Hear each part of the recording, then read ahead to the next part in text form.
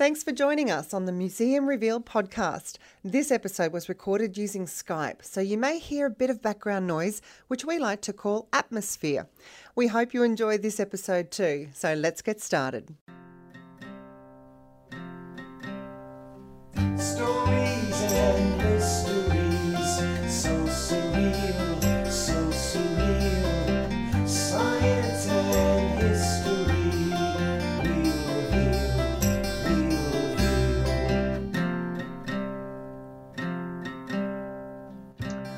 Welcome to the Museum Revealed podcast, brought to you by the Queensland Museum Network. Join me, Dr. Rob Bell, as we chat to the people that make museums so fascinating, from curators to scientists and researchers. Dive deep into conversations with these storytellers that inspire us to be curious about our past, make sense of the present, and help us consider the future.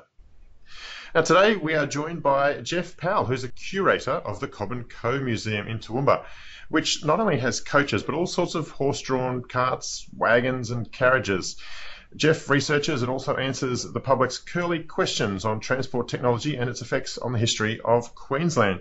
So Jeff, I guess the first and most obvious question is, who or what was Cobb and Co? Cobb and Co was a coaching company. Horses out the front, big wooden coach at the back, and they carried mail and passengers. And going back to the 19th century, it became like a national network before Australia was a nation. Later on, Cobb and Co was to spread from Queensland, New South Wales, Victoria, and even went in Japan and New Zealand and South Africa. Oh, wow, I had no idea. I mean, I've certainly heard of Cobb and Co, but I didn't realise they were international there for a while. That's fantastic. It was a many-headed hydra. So when did it all start for Cobb and Co? And where, maybe? Cobb and Co started down in Victoria in the 1850s gold rushes. Up until that time, the white settlement of Australia tended to be just for pastoralism, and so there were no really big towns away from the coast. But once gold was discovered, there'd been, no town this week and 10,000 people there next week. And it was one of those things that to run towns, you need all that sort of bureaucratic stuff like the mail has to go through and money to the banks, and government officials have to come and go, and of course the passengers and the gold. The guys who started it were Americans and only young fellows. They were all sort of in their early 20s, Freeman Cobb being one of them, and they'd had experience in coaching in America with companies like Wells Fargo and Adams and Co. And so they realised when they come out here that, yes, you can dig holes to make money, but an awful lot of them realise that there's more money to be made on gold fields servicing the people there. So they imported the first coaches and away they went. They were all young, and most of the early drivers and managers were actually either Americans or Canadians. Well, I do remember someone once saying, and it had to do with business models, you don't make money digging for gold, you make it selling shovels. And it sounds like that was sort of the ethos of of Cobb and Co. It certainly was, yeah. And they sort of expanded all the way through Victoria initially because there was plenty of money to be made, and so it just blossomed. So it started all around the gold rushes, but they are, as you mentioned, sort of by their nature a bit boom and bust. So I suppose they had to sort of expand their network once they sort of had it. Yeah, by the late 1850s, by around 1860, the easy one gold was running out. So and the original partners in Cobb and Co had sold out. So there were a number of different companies, all cooperating. All these young Americans that had worked for Cobb initially, they all started competing companies, but then cooperating companies, because you can't sort of take everything off one coach and just leave people there. It has to connect to the next coach to the next place. But it was a very strange business model because they all shared an office in Burke Street, even though they just competed to get the tenders for different mail contracts. Anyway, it spread with that sort of business model through Victoria, but once the money started to decline a little bit after the initial gold rushes, they were looking to expand. And just as there was the 1860s mini depression coming on, gold was discovered in New Zealand. So some of the people who've been running Cobb and Co, like the Hoyt brothers and Carlos Cole, these were Americans as well. Next thing, Cobb and Co starts up in New Zealand and spread through New Zealand. That was 1861. 1862, they're spreading into New South Wales. And then Cobb and Co came to Queensland in 1866. So yes, it sort of popped up in all different places. Yeah, absolutely. So let's focus on Queensland. That's where we are, where you are. Can you tell us a little bit about their life in Queensland, where they sort of started and expanded through, and where the roots might have gone? Well, it started off with, there was one fellow who was very influential initially with Queensland, and his name was Hiram Barnes. He'd been with Cobb and Co in Victoria, and then in their spread to New South Wales. And poor old Hiram, like a lot of the drivers in New South Wales, kept getting held up by bushrangers. And unfortunately, he broke a rule. The rule tended to be that the bushrangers didn't bother the ladies and didn't bother drivers too much. And then the drivers didn't tend to identify the bushrangers. Okay. It was a good way of not getting shot. But Hiram Barnes actually did sort of dob in a few of the bushrangers. So I think things might have been getting a bit hot for Hiram in New South Wales.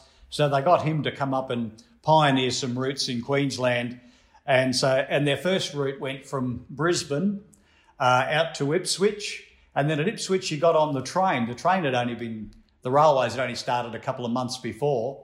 And you went from Ipswich on this funny little train that only went about the speed of a coach anyway, as far as Grantchester, then back on a coach, and then up the range here.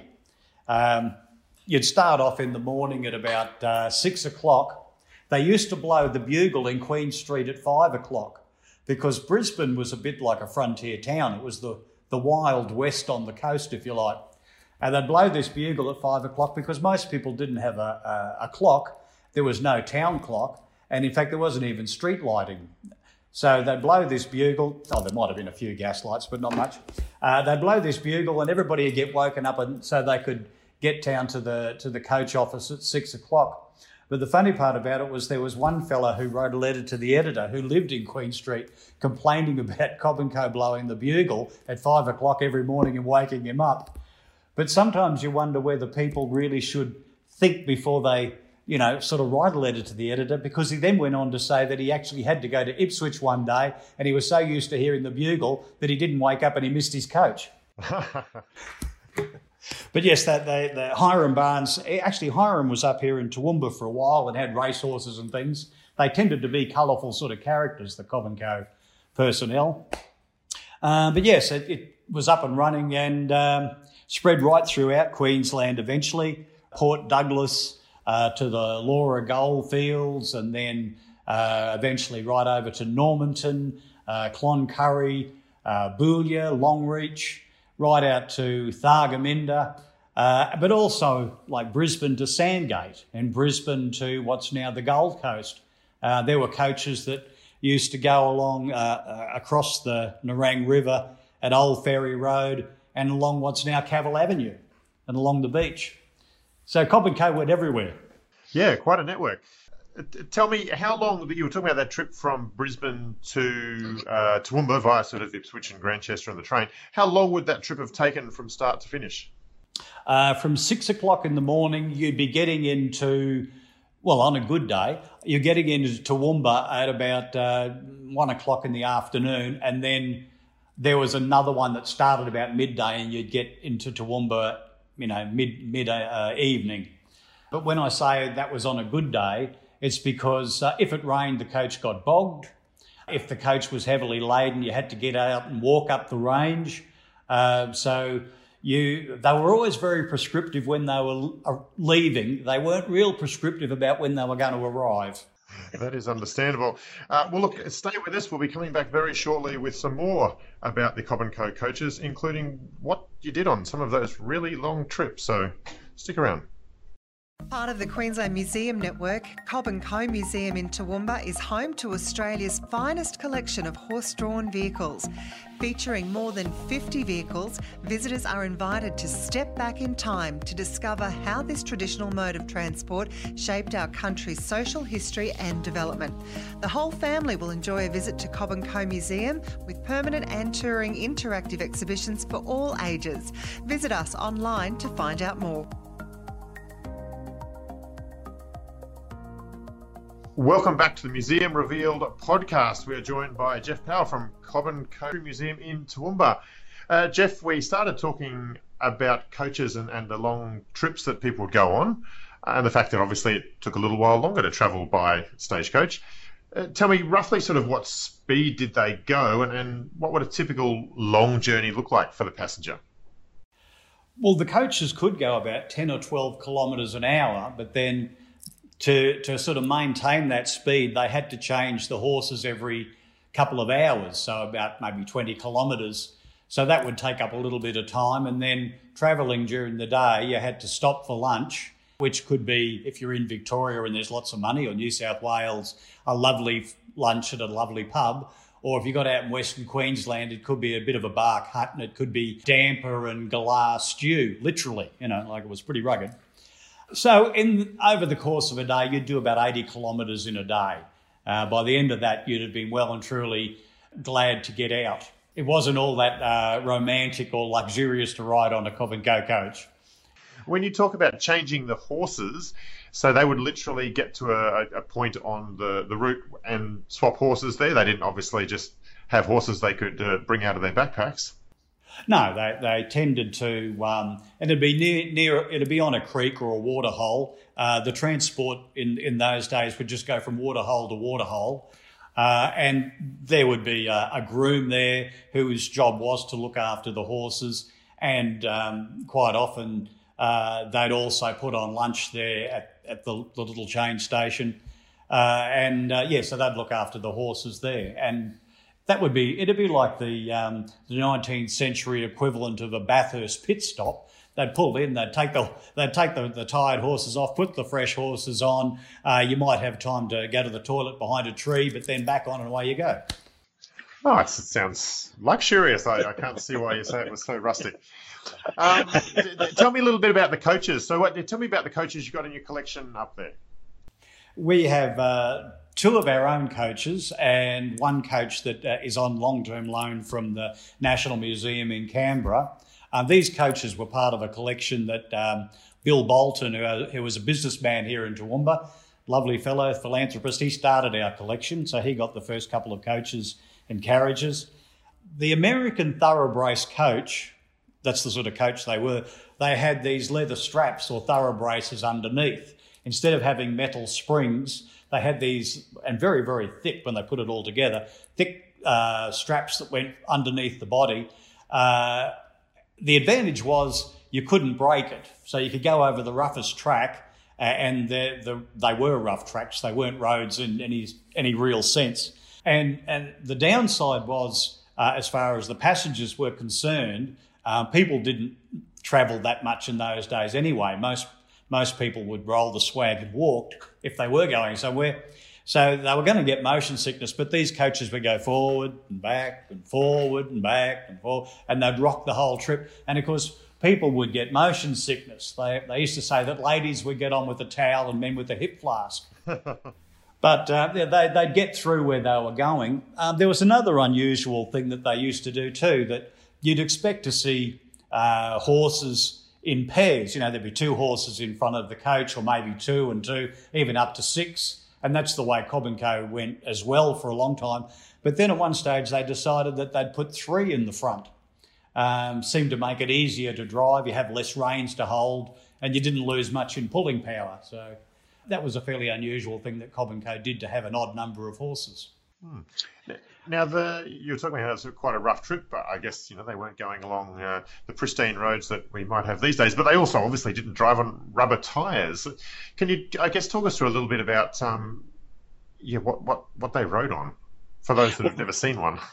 The wheels, they're maybe about a metre high for the front and a bit higher for the for the back wheels, and they wooden construction, wooden spokes, and an iron tyre. And they did tend to chop up the road, but they didn't chop up the road as much as some of the vehicles they shared the road with, like bullock drays pulling big, or bullock teams pulling big wool drays. And if it got wet, then that would rut the road up. And so sometimes Cobb and Co would actually have to get off the road and try and go a bit cross country. And there were even stories, and this was Anthony Trollope, who was a British travel writer in the 19th century, was out here, and he was on a coach down in South Australia where the driver actually got lost. Or, as he said, bushed is the Australian term for it. And they ended up working out where they were. But yes, you wouldn't think if you got on an organised trip that you would actually get lost en route. But it was pretty wild and woolly getting where you were going. And now, of course, with steel tyres, you're unlikely to get a flat, but I suppose with wooden spokes and axles, they must have occasionally broken down mid-route, and no RACQ to call? What would they do there? Well, sometimes they did have to get an extra wheel in. They quite often had spares in the little towns, and there'd be they had their own carriage factories, Cobb and Co. They actually made coaches for themselves and their competitors. They really couldn't lose. If they didn't get the mail contract on a route, they'd sell the other bloke a coach, so they'd win there. But to get sometimes into the town, they would chop down a fairly thick sapling and take the wheel off and then tie that to the undercarriage and go on 3 wheels and a stick to get into town. They also used to use saplings sometimes if they were going down a very wet and steep slope, like going down the Great Dividing Range, and they'd tow a log behind. All sorts of vehicles did this, and it would actually dig into the road. It was like throwing out the anchor. Made a terrible mess of the road, but you didn't sort of run over the horses, and going down hills was always a bit scary anyway, because it's like if a semi-trailer, if the trailer starts to go faster than the prime mover, or if the coach started to go faster than the horses, you're in a lot of trouble. So the best you could do, you'd try to use the brakes. They did have a brake. But if the brake wasn't working, then you would just have to crack the whip and make the horses go faster. So, they used to scare the hell out of some of the passengers by the time they hit the bottom of the slope. Oh, boy, I can imagine. And look, that's for downhills, but what if the uphill was a bit too steep or someone had packed a bit too much luggage? They ever have to get out and walk or push? They'd have to get out and walk. Firstly, the men would get out and walk, but if it was too steep, the women would have to get out and walk too. And the men were obliged to help dig it out if they got bogged. I don't think they made the ladies dig it out, though. Oh, well, that's very kind. And for all that, you got charged an enormous amount of money. It was about the equivalent of a week's wages. So it might be like, say, $1,200 to go 80 kilometres. Nowadays, it'd be more expensive than charter flight. But of course, changing the horses every few miles and then having staff there and a driver and an agent in each town, it was enormously expensive company to run. And there was fodder for all the horses. And if there was a drought, often Cobb and Co lost money. So as big as it went like from North Queensland all the way to the South Australian border, at least in Australia. And there were years when it lost money. Wow. Look, it sounds like a fascinating way to travel. I've got to say, as much as I loved hearing about it, I'm probably glad I don't have to travel that way these days. It's one of those things, some people know about Cobb and Co from Henry Lawson's poem, The Lights of Cobb and Co. And that is quite romantic and rollicks along. But the funny part about it is if you read Henry's tales of actually travelling on Cobb and Co, he was no more enamoured with the company than anybody else. He said it gets that way. All the passengers are that annoyed with one another that no one's game to speak in case there's an argument. They all just wait for the next drink. Mind you, Henry liked to drink too, so that probably was also on the cards. But at least he could romanticise about it in poetry. Oh, I mean, I think a lot of things are romantic in retrospect. Indeed they are. Jeff, thanks so much for joining us from Comico Museum in Toowoomba. And thank you everyone else for joining us on the Museum Revealed podcast.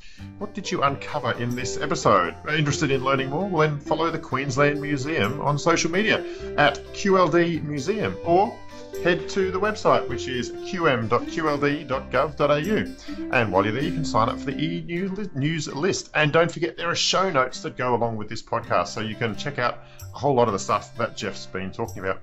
Oh, and until next time, stay curious.